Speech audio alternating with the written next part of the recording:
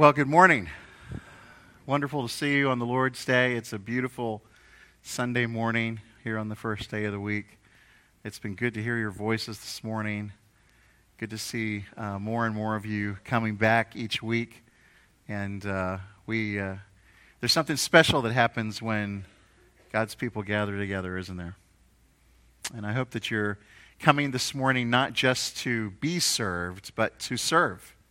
And to looking for opportunities all around you with your brothers and sisters to minister, to bear one another's burdens, pray for one another, and encourage one another, comfort one another in the Lord. This is a profound text, and it makes all the difference in everything. And so it is a great privilege to come to this text in the Gospel of John. The series that we've been in here for a couple of years now, and coming toward the end, actually the beginning, right, of the story. 2 points this morning that I want to highlight in our text. The human realities of the resurrection. What happened? We'll rehearse the facts. The human element of the story. It's a really endearing story recorded here in the Gospel of John. Very human. Then the second part of the message, we'll talk about some theological reflections about the resurrection. Why does it matter? But first, I want to kind of walk through the text with you and just think about the people, the human element of this story. See if you can put yourself in their sandals with them. Now, on the first day of the week, the focus of John's account, which of course the resurrection account is recorded in all four Gospels, the focus of John's account here begins with the first day of the week. In fact, all four Gospels say the first day of the week, which might be interesting to some of you. You might have suspected he would say on the third day. That's what Jesus has been saying all along. On the third day, on the third day, on the third day. But all four of the Gospels make a point of saying it was the first day of the week. And no doubt, John did this deliberately. By the time he's writing, you all remember, John is the last of the four Gospel writers to write his Gospel. Quite a bit of time has elapsed since the first three have been written.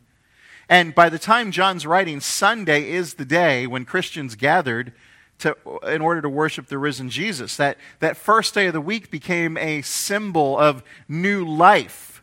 It was the day of resurrection. It was the beginning of the new creation that the Lord was bringing about. It was the beginning of this new thing that God had done, the beginning of a process that will end in the final rest, the final Sabbath rest of the people of God in heaven.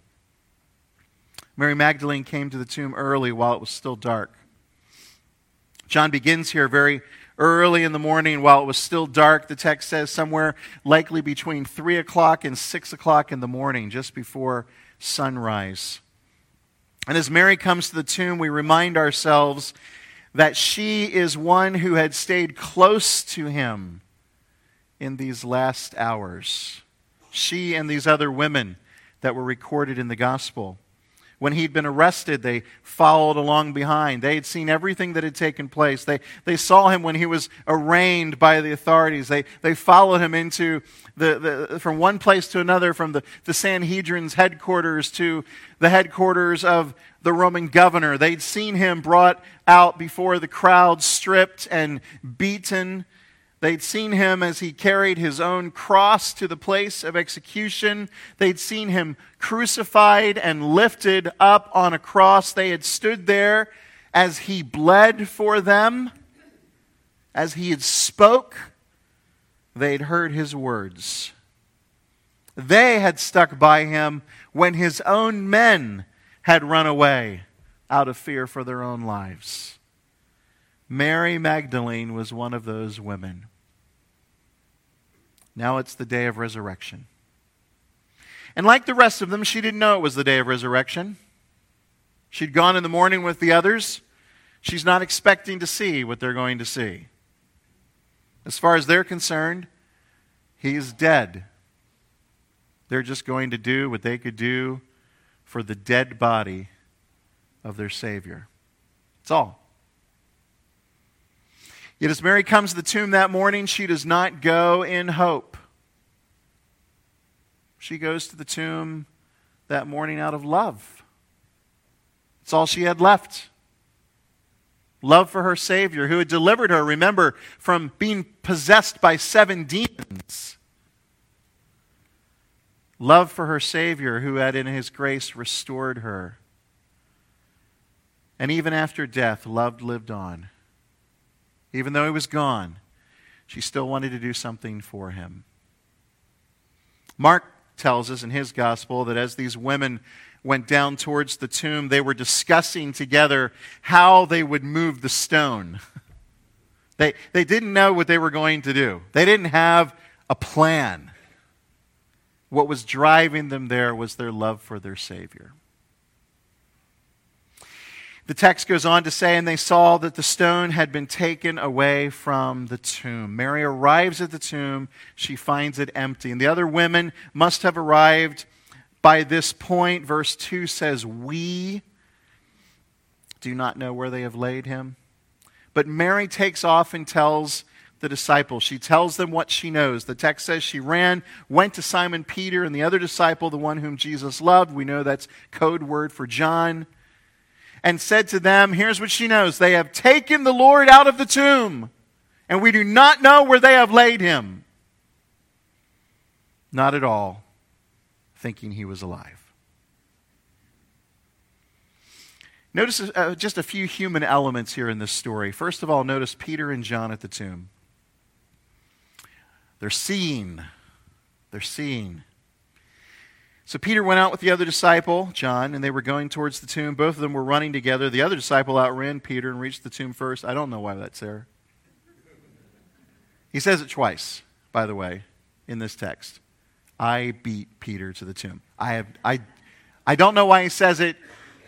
I've studied commentaries. I've looked at the Greek. I don't know.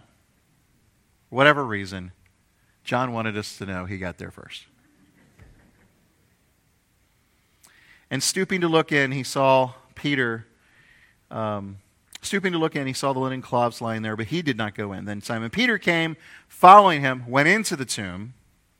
He saw the linen cloths lying there, and the face cloth which had been on Jesus' head, not lying with the linen cloths, but folded up in a place by itself. So Mary comes and tells the disciples, the body's gone. Peter and John take off. They run ahead. Mary evidently follows them back. John gets there first. Peter looks in.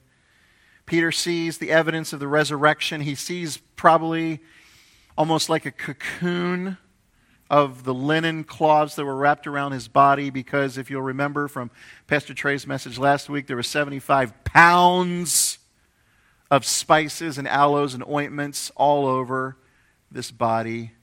And so here, this heavily plastered with ointment, grave clothes, probably collapsed on themselves with no body in them.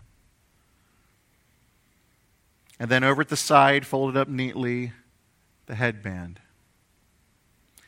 And it was that sight that John says did it for him. See what the text says in verse 8? Then the other disciple, John, who had reached the tomb first, also went in, and he saw and believed. Now, what resurrection meant at that stage, John's not quite sure. You can see the text says they did not yet understand the scripture that he must rise from the dead. They're about to. They're going to understand things real clearly, real soon. But right now it's still foggy for them. But John knows this tomb hasn't been robbed. This body hasn't been removed by soldiers. Jesus has disappeared from his own tomb.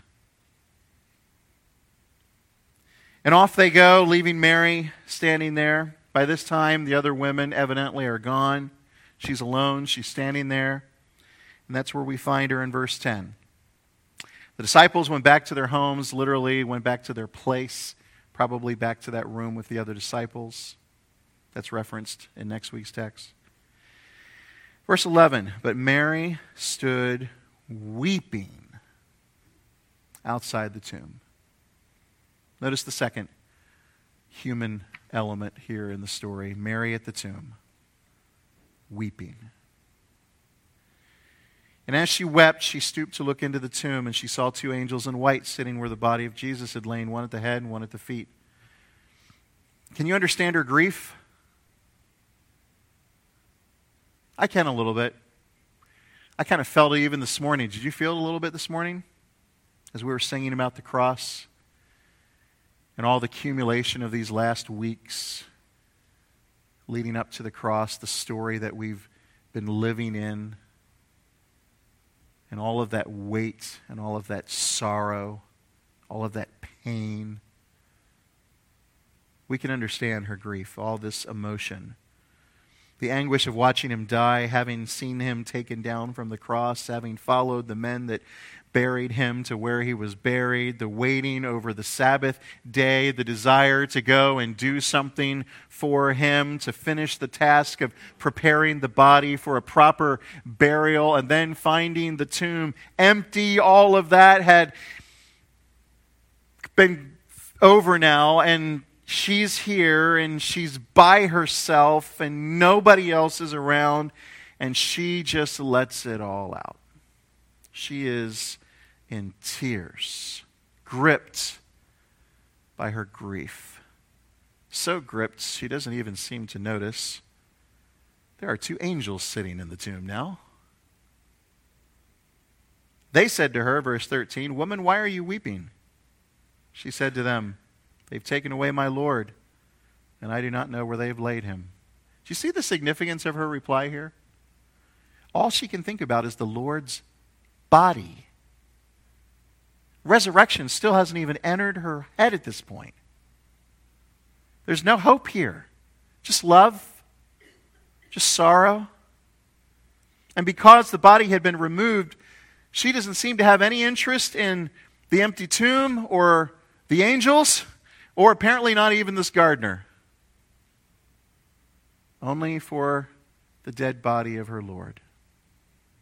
And while these angels are talking to her, and she's giving her reply, she senses something behind her. The Bible says that she turned.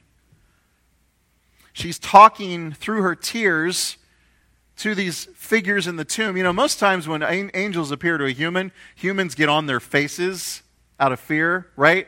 The soldiers did earlier that morning.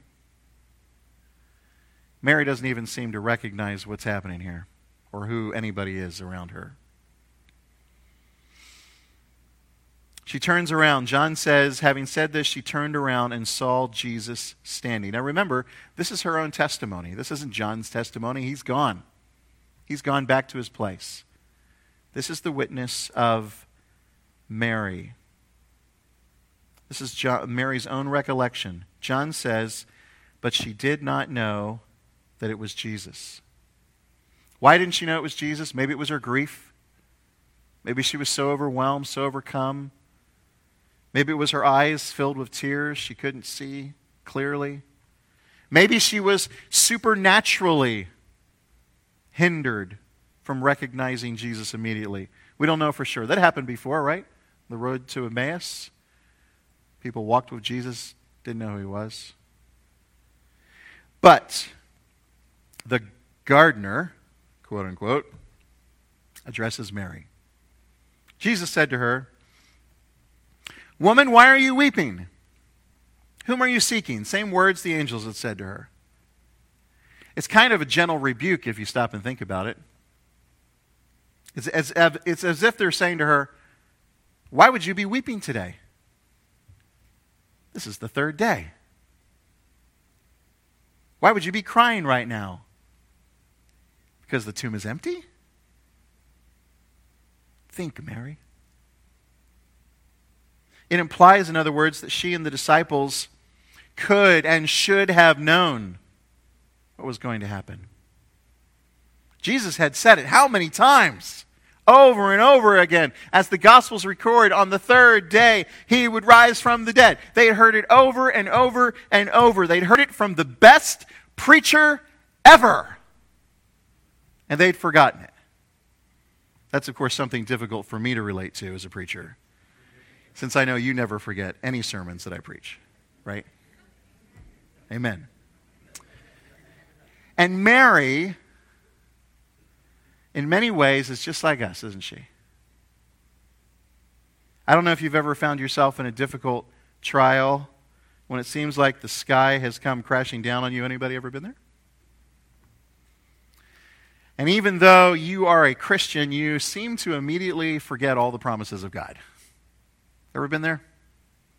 They just kind of evaporate as you're in shock. You've memorized the promises. You've heard them preached.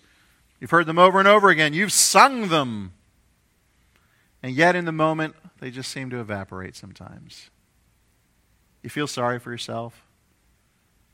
You get anxious. You worry. You get upset. And so quickly, we forget the promises of God, don't we? It's an illustration. Back in the time of the Reformation, Martin Luther, the great German reformer, was susceptible to depression, often suffered from it in his life. He'd been in a very dark place for about 3 days in a row. Something had gone wrong. He had got depressed. He had allowed it to weigh on him. He was really down. And on the third day of that depression, he comes down for breakfast. His dear wife, Katie, is standing there, and she's dressed in her mourning clothes. She's dressed all in black. The first question he asked was, "Who's dead?" She answered him, "God." Luther said, "Don't be ridiculous, dear wife. What do you mean God is dead? God cannot die." Katie said, "Well, the way you've been acting, I was sure God was dead." But we're all susceptible to failing in this area, aren't we? We can all be like Mary sometimes and not recognize the obvious. We forget the promises of God, no matter how often we've rehearsed them, been taught them, sung them. Supposing him to be the gardener, the text says, she said to him, "Sir, if you have carried him away, tell me where you've laid him, and I will take him away." She's still thinking about the body. She's locked into this idea. By the way, this gives authenticity to the story, doesn't it? She's locked into this idea that the body's been stolen. Someone else has taken it. She turns back away from the gardener again and looks again in the tomb. And then hears a voice behind her. Mary. And it was her name that triggered the recognition. She had heard him say it 100 times. And she turned back to him and said to him in Aramaic, the language that she spoke, Rabboni, which means teacher. Now these are just kind of the little touches, the little human touches that makes John's evidence so powerfully authentic. He's recorded this evidence for you too, by the way, brothers and sisters. The message of the gospel is real history that happened. The one and only living God raised Jesus from the dead, and Mary Magdalene was there. And she heard Jesus say her name. It's not a myth. This is eyewitness testimony from people who were really there that day. The gospel doesn't tell us here that Peter believed like it says John did at first in the tomb. But later in his epistle, Peter writes in his first epistle, "Blessed be the God and Father of our Lord Jesus Christ. According to his great mercy, he has caused us to be born again to a living hope through the resurrection of Jesus Christ from the dead." At some point, Peter got it too, didn't he? Mary came to the tomb with love, but no hope. The resurrection gives her hope and awakens faith. Then notice, thirdly, human touch here. Jesus is at the tomb too, isn't he? And he's instructing. Verse 17, Jesus said to her, "Do not cling to me. Do not cling to me." I wonder if you've wondered about those words. Because Mary not only sees the evidence of the resurrection, she sees the empty tomb, she sees inside, she sees the linen cloths, she sees the angels. Not only does she meet Jesus personally, but she's given a very interesting insight into the future, the very great future that lies ahead of the church and of the Lord Jesus himself. We'll talk about this a little bit more in a few minutes, but what's the human connection here in this verse? Do not cling to me. What does that mean? Well, it certainly was not because there was nothing to hold on to. He was not a ghost. It did not mean that he wasn't going to give her evidence the way that he did to Thomas later, when he tells Thomas to touch my wounds. Mary doesn't need evidence. He's there. He's talking to her. He'd said her name. She's got her arms wrapped around him, hugging him. She's going to go back and tell the disciples, "I have seen the Lord." She knows his voice. She's holding on to him like there's no tomorrow. Why not the joy and the surprise and the delight and the relief? Why are you telling me to let go? And Jesus literally says, "Do not keep holding on to me." Mary, your embrace was okay, but you've got to let me go. It's not that Jesus doesn't understand the value of touch. He did it all the time to people. Lepers, touch them. Not supposed to. He did. He healed them. Jesus was always ready to reach out his hand to the dispossessed, to lift up the fallen, to cheer those who were faint. He wanted people to know at a very human level that he loved them, that he valued them, that he affirmed them. Jesus reached out and touched people. He was a very tactile person. And yet here he's saying to Mary, "Don't keep holding on to me." Why? Because Sunday, the first day of the week, the day of resurrection, was a day that would change things for Mary and for the disciples. It would change their relationship with Jesus. Jesus knew the value of touch. He also knew its limits. Mary holding on to him is not going to help her for the future. So when he said, "Mary, don't keep on holding on to me," he wasn't rejecting her. He wasn't being rude. He wasn't being pastorally insensitive. What was the future going to be? She takes his message back to the disciples. They're all waiting, listening probably to Peter and John, right? Telling the story. "We found the empty tomb and the grave clothes were there like that, and we don't know what this means, and what does it mean, and what does it mean?" And in through the door comes Mary Magdalene. "Boys, I've seen the Lord." Verse 18. Now let's think about some theological reflections on the resurrection. Why does it matter? There are many more than these.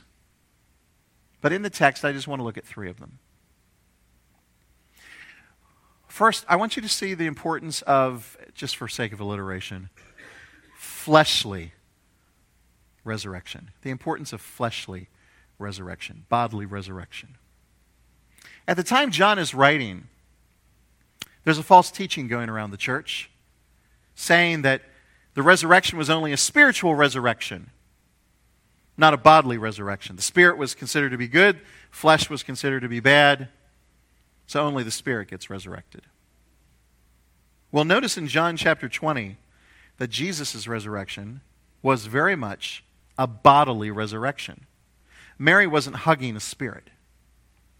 Later on, Thomas will be putting his fingers into the nail prints and into the side of a body, not a spirit. And according to the other gospel writers, Jesus in his post-resurrection body would eat and would drink like a normal human being. And that's incredibly important to us as Christians. Our statement of faith at Heather Hills has a section on the resurrection. It reads like this: we believe in the resurrection of the bodies of the dead, that believers' bodies that lay in the grave will be raised at the coming of Christ for his church and caught up with transformed living saints to meet the Lord in the air, and that the wicked dead will be raised up at the close of the millennial kingdom and stand in their bodies at the great white throne judgment to receive their final doom. Why do we believe in bodily resurrection? Why is it so important to us? Because Jesus' resurrection was a bodily resurrection. The Apostle Paul spent a whole chapter on this. 1 Corinthians 15. If you haven't read it for a while, read it. It's easy to read, and he lays out a lengthy argument there, arguing for this truth and its importance. In fact, he comes to the conclusion, verse 16, he says, if the dead are not raised, not even Christ has been raised. And if Christ has not been raised, your faith is futile and you are still in your sins. Then those also who have fallen asleep in Christ, those who have died, believers who have died, have perished. If in Christ we have hope in this life only, now, we are of all people most to be pitied. That's what Paul says. So the resurrection is absolutely essential. The bodily resurrection is essential to the Christian message. Jesus really did die. He really did, was buried, and he really did raise. His body is gone. It was transformed. It was made into his resurrection, immortal body. The same bodies that we are going to have when our bodies are raised at the last day. About a week ago, I stood next to our sweet sister, Jenny, as they closed and sealed the casket of our dear brother Bill. And I told her in that moment, as they were closing the casket, I leaned over and I whispered to Jenny, we're going to see that body again. Now, I don't know what that body's going to look like exactly.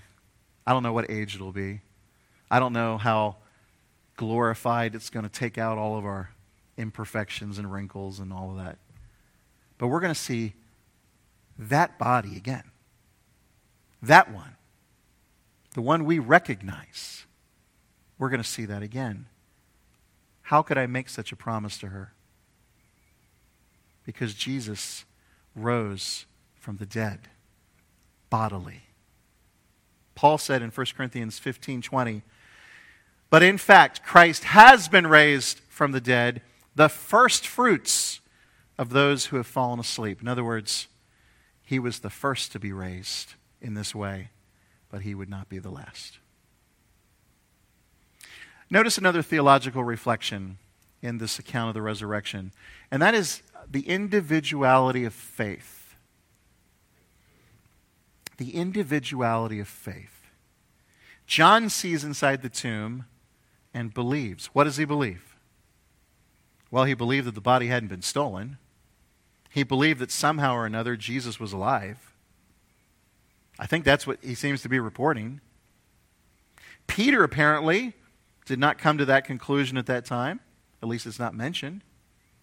Although he saw with his eyes the same as John saw. Later on in verse 27, Jesus will have that personal encounter with Thomas. You remember we call him Doubting Thomas for a reason, right? He wasn't in the room when Jesus appears to the other disciples. We'll get into that next week. He had his doubts, right? In fact, he was pretty bold with his doubts, remember?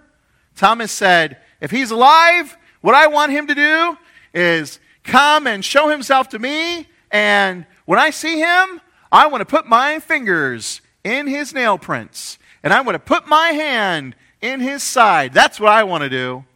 He didn't believe. And then Jesus shows up and tells Thomas to do exactly that.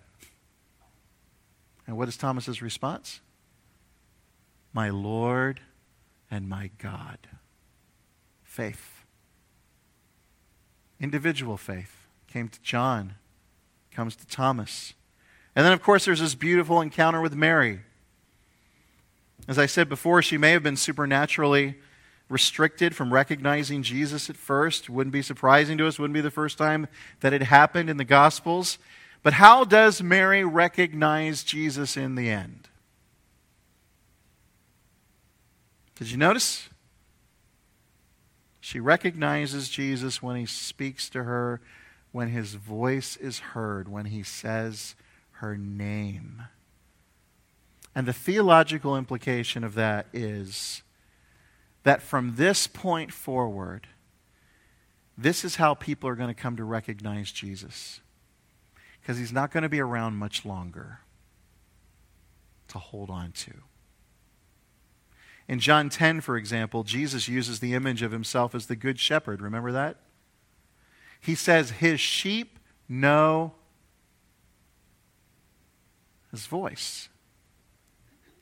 Jesus is in the business of coming to individual people as he called Mary and called her name. And she recognized him when he called her name. Jesus is in the business of calling people to himself by name, individually, touching their hearts, getting their attention, drawing them to himself. That's the work Jesus is doing today. And if you are here this morning as a follower of Jesus Christ, that means, and it's only because at some point in time in your life, Jesus Christ, by the Holy Spirit and through the testimony of the Word of God, called you to himself. He spoke to you personally. He opened your blind eyes. It's a personal relationship. And we see the individuality of faith. Everyone is responsible before God with what they do with Jesus. Everyone will one day stand before the judgment on their own. And you won't get into heaven because your mommy and daddy were believers. And you won't get into heaven just because you sat in a pew in a church Sunday after Sunday after Sunday. And you won't get into heaven because your good works outweighed your bad works. You get into heaven because you had an encounter with Jesus Christ and you believed. You believed that God raised him from the dead. And you called on him to be your Lord and Savior. Notice thirdly, there's an insight into the future. Back in verse 16, Jesus says to Mary, don't cling to me. Okay, we're back in that section. Things are going to be different. Why? He goes on to say, for I have not yet ascended to the Father. Don't cling to me, Jesus is saying, because I'm not going to stay. Your relationship with me, Mary, isn't going to be the same as it was before I was crucified. And he explains to her, I have not yet ascended to the Father. In other words, Mary, and for all of us who are reading these words, you can't, as it were, you can't freeze frame the story of Easter morning as though the resurrection is it. You can't just push pause on this moment. This isn't where it stops. It doesn't stay here. It has to move forward. And it moves forward to the day of ascension when Jesus returns to the Father in his glory and when he's seated at the right hand of the Father in heaven. Jesus is going back to the glory that he talked about. Remember in his prayer in John 17? The glory that he had with the Father before the world began. He never lost the glory. But he's taking his humanity back, his glorified body. He's taking it back to that place, back to the side of the Father. And from now on, Mary will have to live the way you and I live. From now on, Mary will have to live by faith, not by sight. She's going to live in a world in which she will never physically be able to touch Jesus anymore. Relationships were going to change for Mary. And things were going to change for Jesus. He's going back to his Father's house. Remember, he had told them in John 14, he's going back to prepare a place for them. And then one day he'll come back and take us to be with him. And he's doing exactly what he said. Notice one more reflection here before we close, and that's our introduction to the family. Jesus says something else to Mary that he once delivered to his disciples. Our introduction to the family. He goes on there and says, "But go to my brothers and say to them, I am ascending to my Father and your Father, to my God and your God." He's teaching Mary some deep theology here. He's saying that Jesus is both one of us and distinct from us. Like us, he's human. He's taken on human nature. But that's only one aspect of who Jesus is. Jesus has a different relationship to the Father. We are children by adoption. The Spirit adopts us into the family of God. He is the Son who shares the very nature of God. And Jesus is not turning his back on his friends. He's going to glory to prepare a place for them, to bring them back there. And through Mary's testimony, he's going to be reminding them of what the resurrection accomplishes. It makes us brothers and sisters of Jesus. Did you notice that? Go to my brothers.